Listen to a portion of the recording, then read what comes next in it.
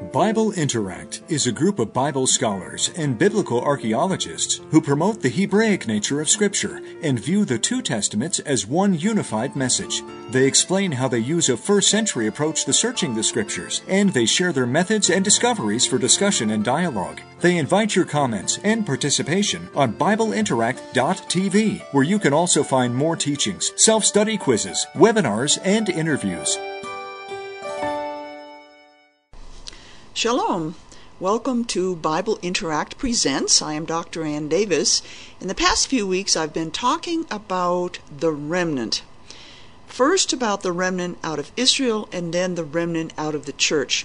Let me review very briefly this concept of the remnant, and then in this session today, I'm going to talk about the passage in Ezekiel where the two sticks come together. I have come to the conclusion that those two sticks represent the two remnants, one remnant of Israel and the other remnant of the church. And there are reasons I have drawn that conclusion. I'm going to show you that in the text itself. And a lot of it is in the Hebrew, but I'll show you. We'll do it in English, but I'll show you what the Hebrew is conveying. We started with the children of Israel, and I have connected the inheritance of the birthright with the remnant. The birthright was a very special inheritance that the firstborn son received simply because he was born first, and he was raised to become the next leader of his clan or tribe. Scripture tells us that all the children of Israel were born to the birthright as God's firstborn son, so that all the Jews are born to this special inheritance. Now that doesn't mean that it has nothing to do with belonging to God. They all belong to God, but the nature of the inheritance is a special inheritance, which is a position of leadership. However, they had to demonstrate righteous behavior, and that was not the corporate nation of Israel displaying righteous behavior, but individuals out of Israel displaying and demonstrating righteous behavior. If they walked in righteousness, they were free from the ways of the world. If they did not, if they were walking in sin, they were in bondage to the world. Only God determines who is worthy to inherit the birthright. One of the requirements is that we have to stand faithful to the end, so we don't know, but God will determine who is worthy to inherit that leadership role, that special inheritance. Those who inherit the birthright from Israel will be a remnant, and I spent a couple of sessions, I think, showing you from Scripture the connection between those who are worthy of the birthright, which is a leadership role, and those who will be part of the remnant, which is again a leadership role.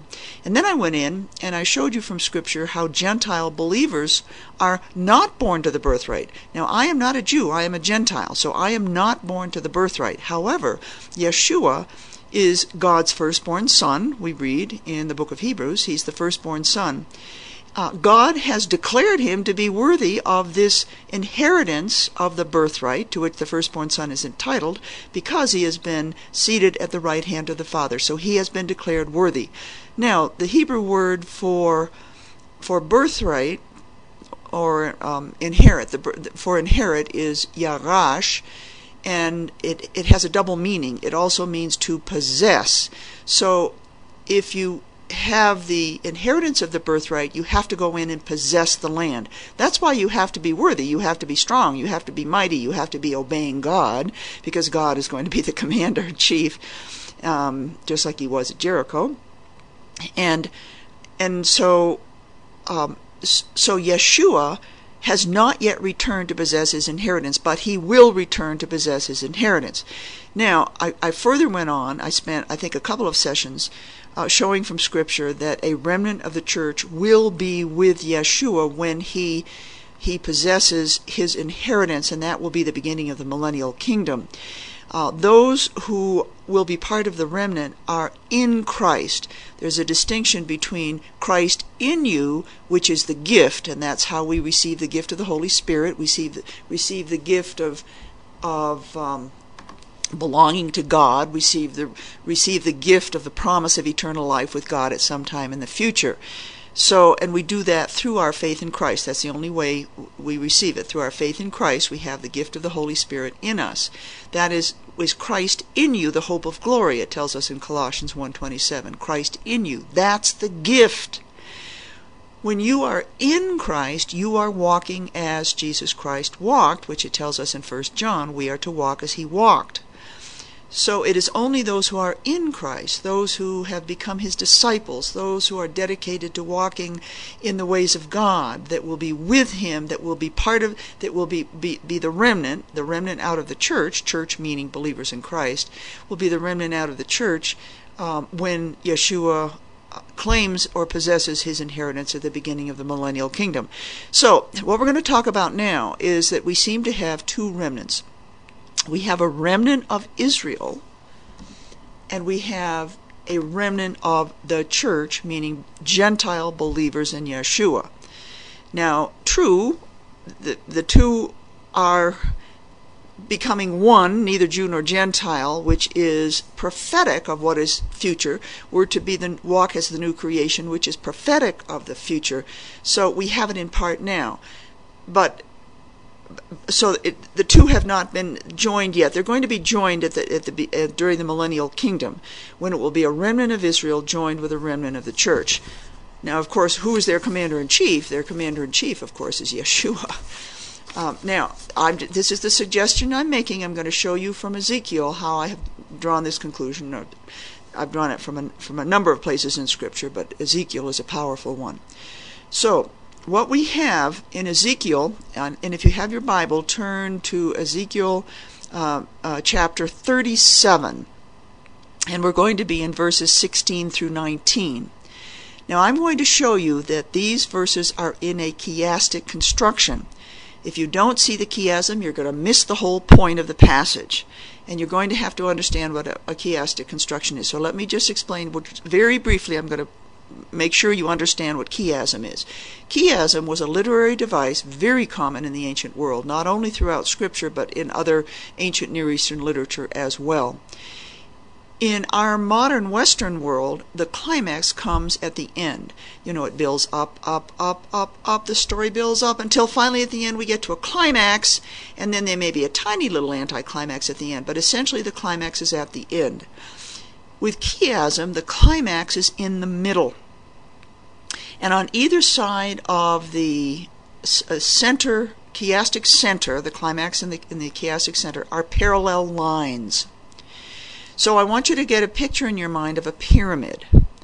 And coming up one side of the pyramid are parallel lines. Let's call them line A, line B, going up the side of the pyramid, and you get to the very point of the pyramid, and that's our chiastic center C. Now you go down on the other side of the pyramid, and as you're coming down, you get a B, which is parallel to the B on the left side. So there's a B on the left, B on the right, and then as you come down even farther to the bottom of the pyramid on the right side, you have the letter A, which is parallel to the letter A on the bottom of the left side. So this is the way the chiastic construction operates. Now, when you're reading a passage, how do you recognize a chiastic construction? Number one, you have to hear the repetition, because repetition is going to pull two lines together in parallel. Now, not all repetition is going to lead to a chiastic construction, but if you hear the repetition, you go, oh, could this be chiastic? After you hear the repetition, you look for parallel lines. Is the repetition forming parallel lines? If it's forming parallel lines, then the next thing you do is to look and see if there's a chiastic center. Now, I'm going to practice with a very simple little chiastic structure in one of the Psalms. The Psalms are filled with these parallel lines. And it's not actually going to form a chiastic construction. I simply want you to learn about these parallel lines. The Hebrew poetry has rhythm, which leads to emotion, which is usually all we hear. But if you stop to identify the parallel lines, what's making them parallel, and most important, what is the relationship between the parallel lines, then you're going to, out of that will emerge meaning. And the meaning will be a depth of meaning. It's not meaning on the surface, it's a depth of meaning. This is the way the artistic nature of Hebrew conveys clues that give you a depth of understanding in Scripture. So let me show you how this works. I want you to listen to two lines. They're in parallel. I'm reading from Psalm 6, verse 1. And perhaps just close your eyes, listen for the rhythm, and also listen for the repetition. Do not rebuke me in your anger, nor chasten me in your wrath. You heard the rhythm, and let's look at the parallel, the repetition of words. They're not the exact same words, but they're synonyms. Rebuke is a synonym with chasten, or discipline. Anger is a synonym for wrath. So listen again to the repetitions. Do not rebuke me in your anger, nor chasten me in your wrath. These are synonyms. But these parallel lines very often are not synonymous. There's a relationship between them. There's something that connects them, and the meaning is going to be in the relationship. So listen to the next verse, Psalm 6, verse 2. Be gracious to me, O Lord, for I am pining away. Heal me, O Lord, for my bones are dismayed. We have gracious in parallel with heal. The relationship is that God's grace heals us. We can't heal ourselves. We can't click our fingers and say, I want to be healed now. It is all God's grace that will lead to healing. And if you are healed, you praise God and thank Him, because all healing comes from the grace of God. But be gracious to me, O Lord. Heal me, O Lord. So there's a relationship between God's grace and healing. And then we get, for I am pining away, for my bones are dismayed. The English translation dismayed comes from the Hebrew word that means disturbed or terrified. I am pining away, for my bones are terrified or disturbed. And so let's read the whole thing here. Be gracious to me, O Lord, for I am pining away. Heal me, O Lord, for my bones are dismayed. I'm pining away. I'm disturbed. I'm terrified. Help, God, please. Please, will you bestow your grace upon me to make me whole, to heal me, so that I will no longer be disturbed. I will no longer be terrified. This is the way you look at the inner meaning of these parallel lines. Now what we're going to do is we're going to take a look at Ezekiel chapter 37. So let me give you a minute to get your Bible. Ezekiel chapter 37. I'm going to have to go get my Bible.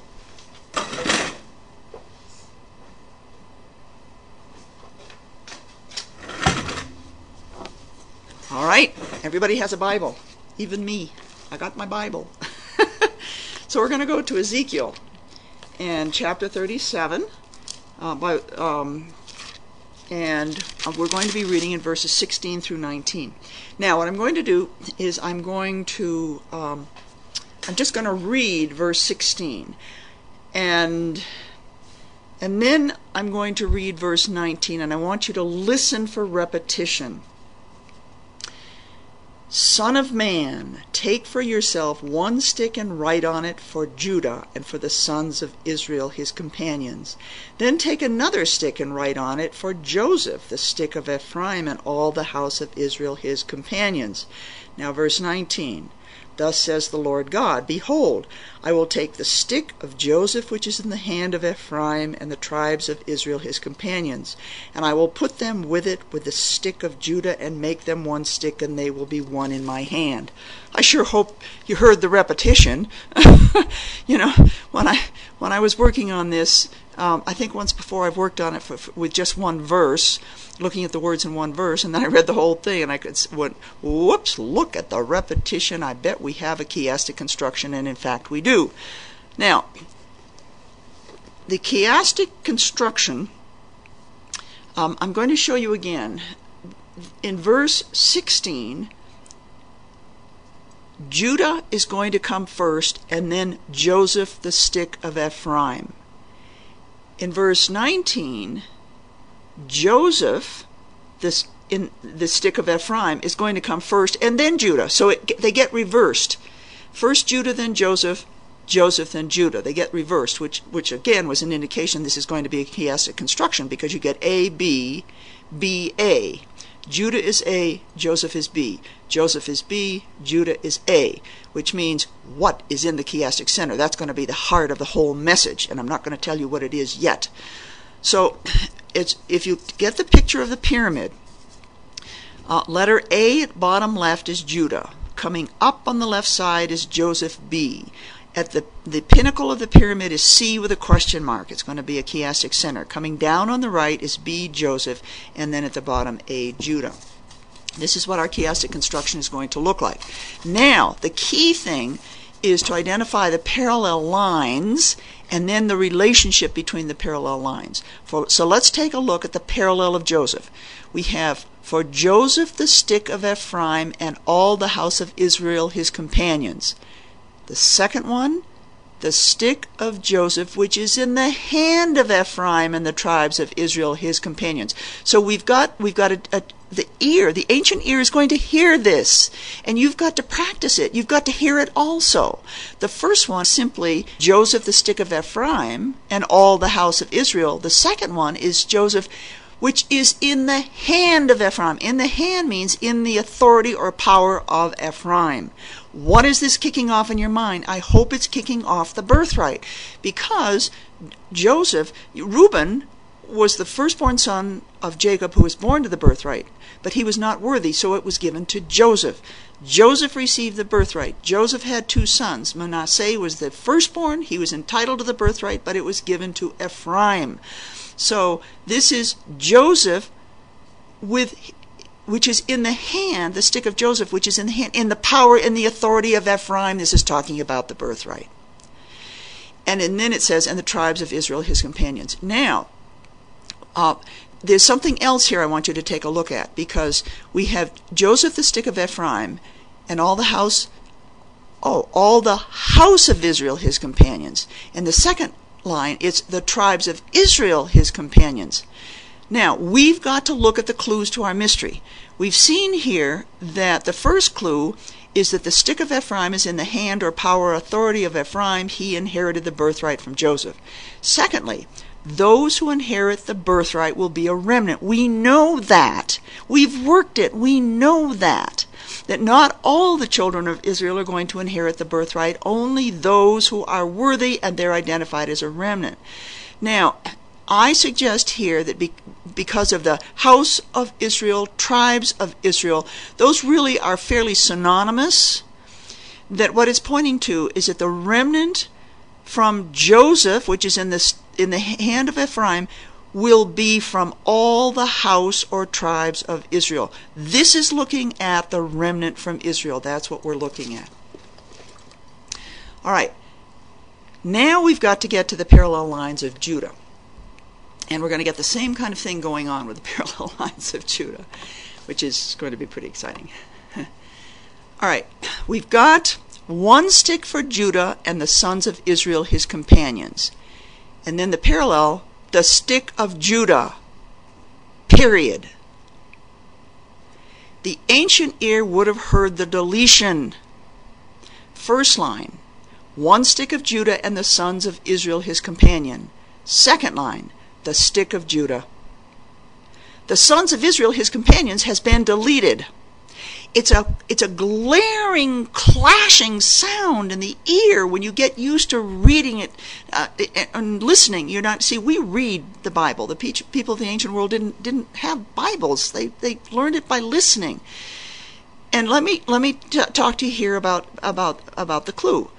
We know that Judah will inherit the birthright. We know that because we see that in Jacob's blessings of his 12 sons. And not only does Joseph's blessing identify him as receiving the birthright, but Jacob's blessing also identifies him as receiving the birthright. He's going to be the king. He's going to have the scepter. There's all kinds of things in his blessing that identify him as getting the birthright. Now, what we have seen in the relationship of these two parallel lines, first we get Judah with Israel, then we get Judah without Israel. Judah was the leader of Israel before the coming of Yeshua. Yeshua descends from the line of Judah, it has been transferred from Judah to Yeshua. I think that's what it's doing, and it's here because of the deletion. One stick for Judah and the sons of Israel, his companion. Parallel, the stick of Judah, period. I think it means that the stick is no longer Judah with Israel, but now Judah with Yeshua. So Yeshua descends from the line of Judah. Gentiles come to God through faith in Yeshua. So I think what we're getting here is the second stick is the remnant of the church. Church meaning believers in Christ. So we're getting two remnants. We're getting one remnant from Joseph with the stick in the hand of Ephraim, and we're getting the other remnant, the stick of Judah, that has passed from the sons of Israel to Yeshua, and who now has those with faith in him, that will be a remnant also. I'm calling it the remnant out of the church. All right, there's another clue which is really important, and this is the one that just kicks it off, because we have the word companions. It's been repeated. We have Judah and his companions. We have Joseph and his companions. You have to let your curiosity draw you to key words. What is the Hebrew word for companion? All right, I have to explain this. There are two Hebrew words that mean friend or companion or close one. In Israel today, you hear haver or haverim, meaning my friend. However, in Scripture, this is not used very often, and it's used in a very, very distinct way. The most common word for friend in biblical Hebrew is re'ah, which means someone who's close to you, your family, your neighbors. You live in a little village, and all your neighbors, you're kind of related, and your neighbors, and your friends, and those who are close to you. Re'ah. All right? Haver, on the other hand, in Hebrew, conveys the relationship that is so close that the two become one. Now let me explain this to you. The word haver is used for the joining together of the curtains of the tabernacle. They're joined together so they become one. It's also used for putting together the ephod for the holy priest. And the parts are put together so they become one. Going back to the curtains, we read it in Exodus. Bezalel joined 5 curtains to one another. Ehad means one, and that's the masculine, and the feminine is ahat, and we get ahat el ahat. It's putting them together as one, and it's very powerful in the Hebrew how it puts it together as one. So those curtains are going to come together, and they're going to be absolutely unified as one, and the same thing happens with the ephod. So what we have here is the companions with Ephraim, remnant of Israel, the companions with Judah, Yeshua, and remnant of the Gentiles, uses the word haver. The two have become one. This is important because remember that Christ in you is the gift. You belong to God. You receive the gift of the Holy Spirit through your faith in Christ. That's the only way you get it, through your faith in Christ. And that is the gift. But when you are in Christ, you are walking as he walked, and you are as one with Christ. You are totally one with Christ. And that, I think, is the real key to this passage. It's talking about the remnant, because it's not just all the house of Israel. It starts out all the house of Israel, but it narrows it down by using the word companions. It's those children of Israel who are one with their commander, and their commander, metaphorically here, is Ephraim, the firstborn son. So it's all those who are worthy to inherit the birthright, and they are one with Ephraim. That is the remnant of Israel. And then we get, from Judah comes Yeshua, and those who are one with him. Now, not all Christian believers are one with him. I would say very few are. And I hope you are. Or let me just tell you the secret. God only sees the heart. You don't have to be perfect. He sees the heart. So make your heart truly want to be one with your Lord Yeshua. And then you are unified as one. You are haverim. You are you are friends that are so close, like Jonathan and David were so close that you become one with him. So when you speak for him. When you walk for him. You are his disciple. You act for him. You minister to God's people as a disciple. This is what it means. And I believe that this passage is teaching us about the future coming together of the two remnants, the remnant of Israel and the remnant of what I call the church, meaning believers in Christ. And they have a role to play, which we've talked about, which is a final battle, and which is going to defeat God's enemy and our enemy. So with that, I hope you've been blessed with this teaching, and I wish you shalom.